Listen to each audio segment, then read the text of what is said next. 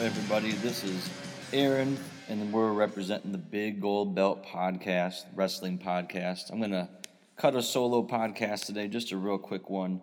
We recently podcasted as a large group on one of our recent episodes, episode 6, I want to say, and it was about the news of ROH debuting on Destination America next Wednesday, preceding as well as following a new episode of TNA Impact Wrestling, which is going to be moving for the first time to Wednesdays, having had its last Friday broadcast this week.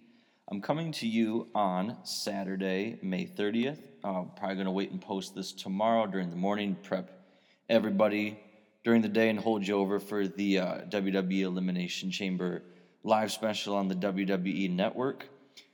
We have a lot of exciting content coming to our podcast channel here over the next week or so. Tomorrow night, unless my niece is born tomorrow, which we're kind of waiting to hear on that, we're going to join you as the entire 5-person crew following Elimination Chamber for our immediate reactions and review of each match as well as the entire show. Dwayne posted a preview. If you check out our social media pages on Facebook and Twitter, Dwayne, aka Dwayne, posted a preview of his mini pod series he's going to do on a solo tip. He's going to be profiling some of the victims of the Cena Monster Crush list. I'm going to go ahead and just play you his preview, and you can watch the video version on our social media if you want to. But here's what Dwayne had to say while driving in the car today. Check this out. This is Dwayne from the Big Gold Belt Podcast. We started something new. Yes, I'm driving right now, but this topic is very, very exciting to me. We're going to call this the Minicast. The Minicast presents the Cena Monster Files. Every week, we're going to summarize the people that John Cena has stopped their momentum, stopped their push within the WWE. Look forward to the first episode. I'll give you a hint. We're here. Check this out this week on the Big Gold Belt Podcast. I, for one, am looking very, very much forward to that. I do recommend you check out the video. Dwayne is hilarious. Having spent time with him in New Orleans for WrestleMania 30, I can confirm that he is our group comedian, and I very much look forward to the Cena Monster Files, his mini cast, which he's going to do once a week, from what it sounds like. I think that's what's cool about our show. It's what's going to hopefully set us apart from the countless other wrestling podcasts that you have available to you, of which many I follow on personal level. But we're going to try and get you a bulk of content, many, many episodes. I will be surprised if we don't hit episode 100 before Christmas this year. We're going to try and give you guys regular, consistent output. And it's a great vehicle for any of us when we feel inspired by professional wrestling. The 5 of us, of course, being mega fans, obsessive and nerdy about it, if you will. Whenever we want to put something out there, we have the freedom to do that, whether it's solo, like I'm doing today, like Celis did today in a very touching episode regarding how wrestling kind of relates to real-life problems, real-life illnesses. I highly encourage you to check out episode 7. That went up today, Saturday, as I'm recording this.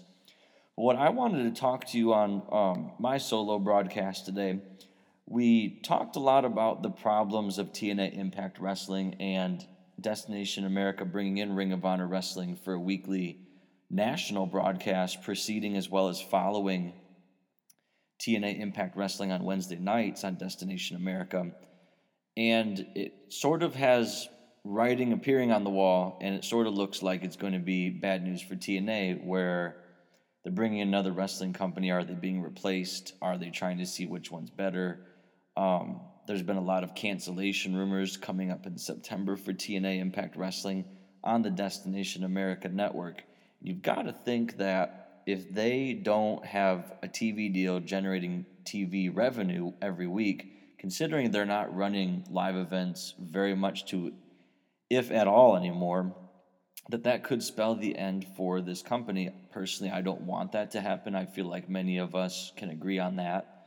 It's always good for professional wrestling to have options, to have alternatives for folks. So I'm really hoping that TNA Impact Wrestling can coexist with Ring of Honor Wrestling on the Destination America Network for the long term, Between that and Lucha Underground, which I'm going to talk about more on a future episode, because I just started kind of watching from the beginning, because I don't have the El Rey Network, but I've managed to find the episodes online anyways.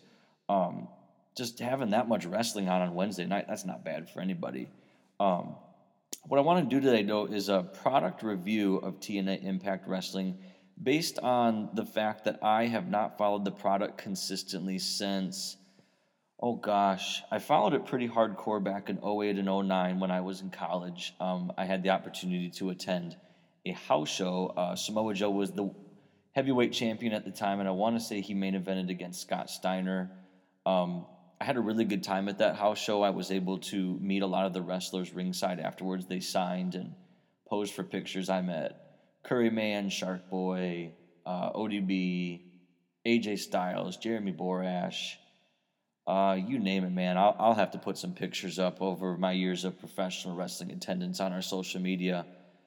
But I followed it pretty hardcore back then, and then it started to get to a point where characters were flipping babyface and heel like every other week. It seemed that the storyline booking wasn't consistent. It was just really frustrating to follow. And that's as someone who's followed WWE very consistently since I was a kid, especially. I think I've maybe missed 3 Raws since WrestleMania 19. Like, I follow very, very closely to Monday Night Raw and the pay-per-views.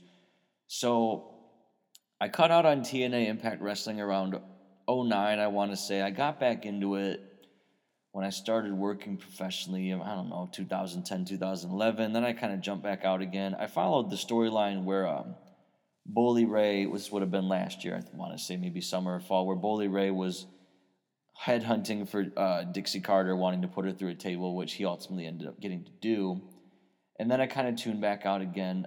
Just the inconsistent booking. A lot of things felt rushed, and being the busy person I am, I kind of have to select my content, what's worth my time, what's not. And I didn't feel TNA Impact Wrestling was worth my time. Excuse me. So I hadn't watched an episode in quite a while, but I turned it on this week just to kind of see where I thought the product stood, especially considering they're going to have competition on their own network, as well as competition directly on Wednesday nights from Lucha Underground and the El Rey Network, and of course the mega monster of WWE along with New Japan and all the other alternatives for professional wrestling that are out there. I wrote down some notes here of things that I thought they did well and things that I thought were negatives. I'll start with the positives. I thought the action and the wrestling quality overall was pretty strong this week. They had what they were theming as their May Mayhem episode of Impact Wrestling. And I'll run down the quick results for you. We had a cage match for the Knockouts title. Taryn Terrell defeated Gail Kim. In a fairly quick match, the Dollhouse Clique was out there supporting Taryn Terrell, interfering quite a bit, even though it was a 6 Sides of Steel match. After that, we had Mickie James in a segment with James Storm in the ring. We had an X Division gauntlet title match. It was 8 competitors, ended up with a title change. Rockstar Spud surviving to the end of a 16-minute match and eliminating Kenny King to win the X Division title for the second time. And they hinted at Option C quite a bit in a post-promo backstage for him, because we have Destination X coming up relatively soon. And then we had the second in a best-of-5 series between the Dirty Heels team of Bobby Roode and Austin Aries, the greatest man that ever lived, versus the Wolves. And the Wolves ended up defeating them, and I believe the score in that series is 2-0 in favor of the Wolves for the vacant TNA Tag Team Championship. We had a segment with Angelina Love and Velvet Sky. EC3 competed against Mr. Anderson. Anderson was successful in locking Tyrus in a cage that he had brought to the ring in order to make sure he didn't interfere, but sadly EC3 was still able to hit the 1%er, kind of countering from a second mic check in the match to defeat Mr. Anderson. After that, we had the TNA World title defended by Kurt Angle in a match with Eric Young. It was an I Quit match that they kind of alluded to with some pretty fun segments throughout the night.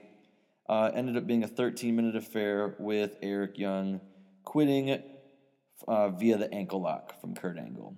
So that was the show.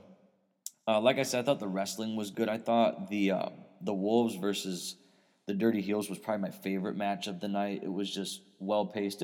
It was kind of a spot fest, but between the really solid announcing, telling the story, it just seemed like the whole story seemed to me at least to be that they were just trying to one up each other and position themselves within what I hope will end up being a 5-match series. I could watch these guys work every night of the week, twice on Sundays. They're great. I've always liked the Wolves, and the little I've seen of them on TNA Impact Wrestling. Alluding back to the announcing, I thought the announcers, Josh Matthews and Al Snow, did a pretty solid job considering that they haven't been working together live on TV that long, with Taz recently departing the company and focusing more on his podcast for the moment.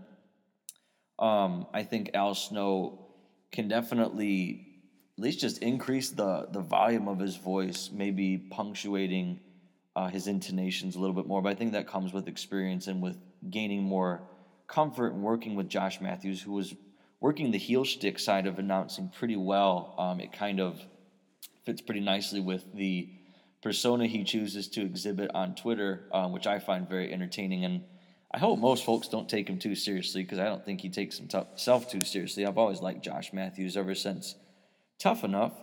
I thought the backstage segments, were pretty well done overall. It was nice, as someone who hadn't tuned in for a while, to have those segments kind of grounding the storyline so I could get caught up for the most part. There were a few matches I was less prepared for storyline-wise. I didn't have as much background on it. It's one thing I think WWE, with a 3-hour broadcast on Monday Night Raw, as well as the excellent packages they run on when they do the pay-per-view shows, you're able to get caught back up with the story if you missed anything.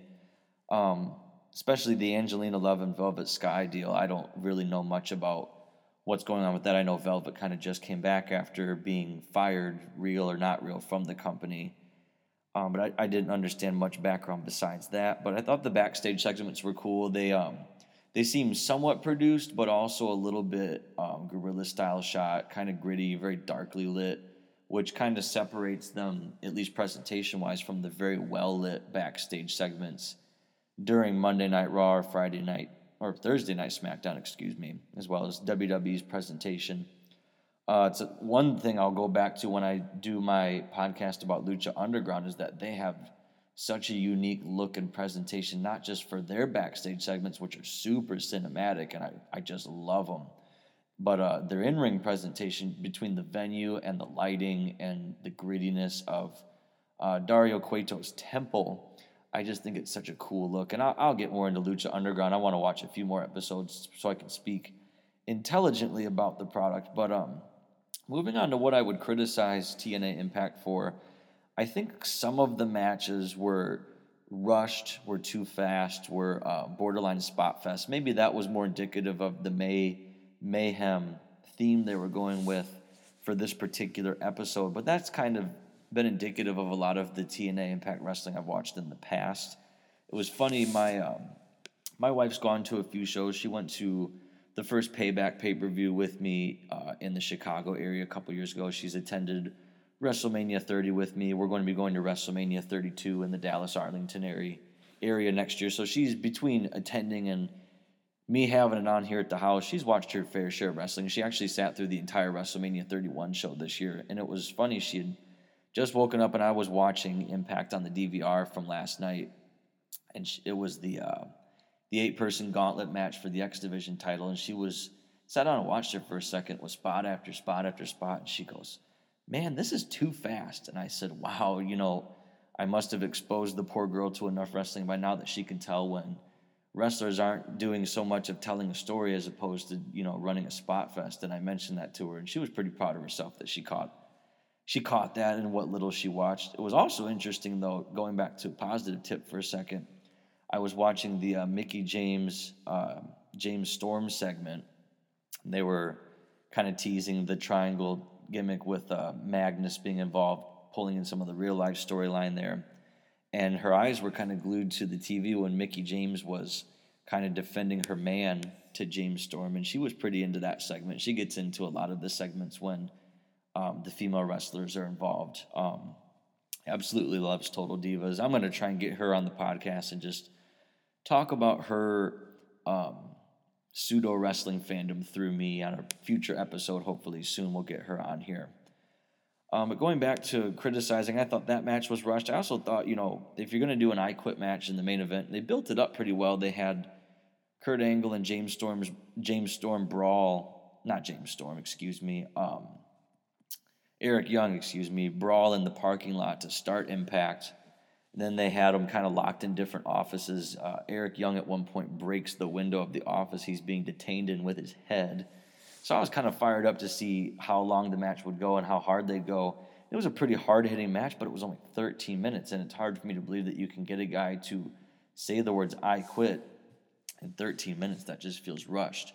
Maybe we could have cut out some of the spots that were crammed in the show. If we're going to have kind of a Mayhem show, do we really need to have the Mickie James Storm segment in the ring? Do we really need to have the Angelina Love Velvet Sky segment? Could we have cut out the Ethan Carter the third match until maybe next week? Just things like that, because then you could have given Angle and Eric Young, 30 minutes to tell the story, because we just had a pretty solid, at least in my opinion, a solid I Quit match just a couple weeks ago at the Payback pay-per-view. That wasn't by any means a perfect I Quit match, but it was pretty solid, and this just kind of paled in comparison, considering the two guys in the ring, both of whom I'm big fans of.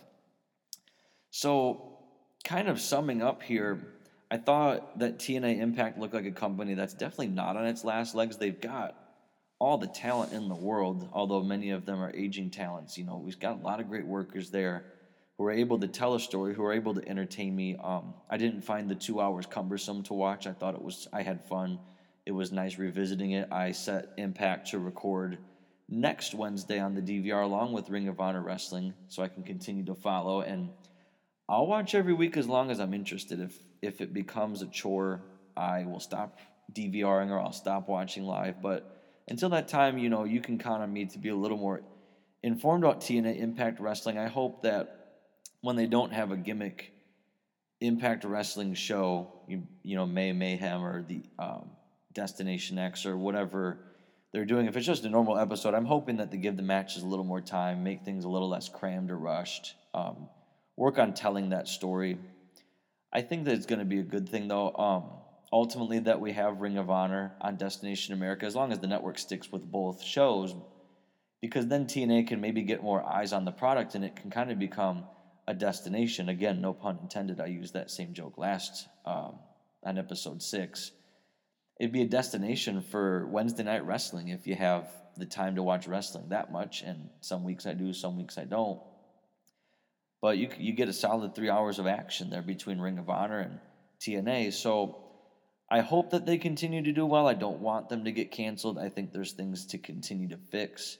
I would like to see them bring in some younger talent. I think eventually guys like Bobby Roode, guys like Kurt Angle are going to be moving on, either due to age or due to getting other opportunities. I would love to see Bobby Roode, as I said on our recent episode, get a shot in NXT like Samoa Joe just did. I think it was clear in that, as much as I love the Wolves, it was clear in that tag match in the Best of 5 series that Bobby Roode is just on a completely different level than everybody else he was in the ring with. And I would say that you could put him ahead of most talent in that company. And it would be really cool to see him on a bigger platform, because he's never really had that big platform like he would be afforded in NXT or WWE. And it would be really cool to see him get there.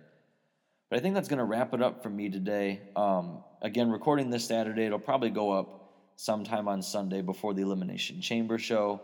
And you can count on getting a review from us either tonight, whether I'm on the episode or not, remains to be seen. I hope to be. We'll see when my niece is born. Otherwise, if the guys aren't able to record without me, we'll get it up, by Monday, I would hope. So on that note, this is Aaron with the Big Gold Belt Wrestling Podcast. Have a great rest of your weekend. Check out our past episodes. We have a lot of good content, as I said previously, coming up soon, and we'll talk to you guys after Elimination Chamber. Take care. This has been another production of the Big Gold Belt Wrestling Podcast. Follow us on Twitter at BGB Group. or on Facebook, facebook.com/BigGoldBelt. Email us at biggoldbeltgroup@gmail.com. And don't forget to rate, review, and subscribe on iTunes.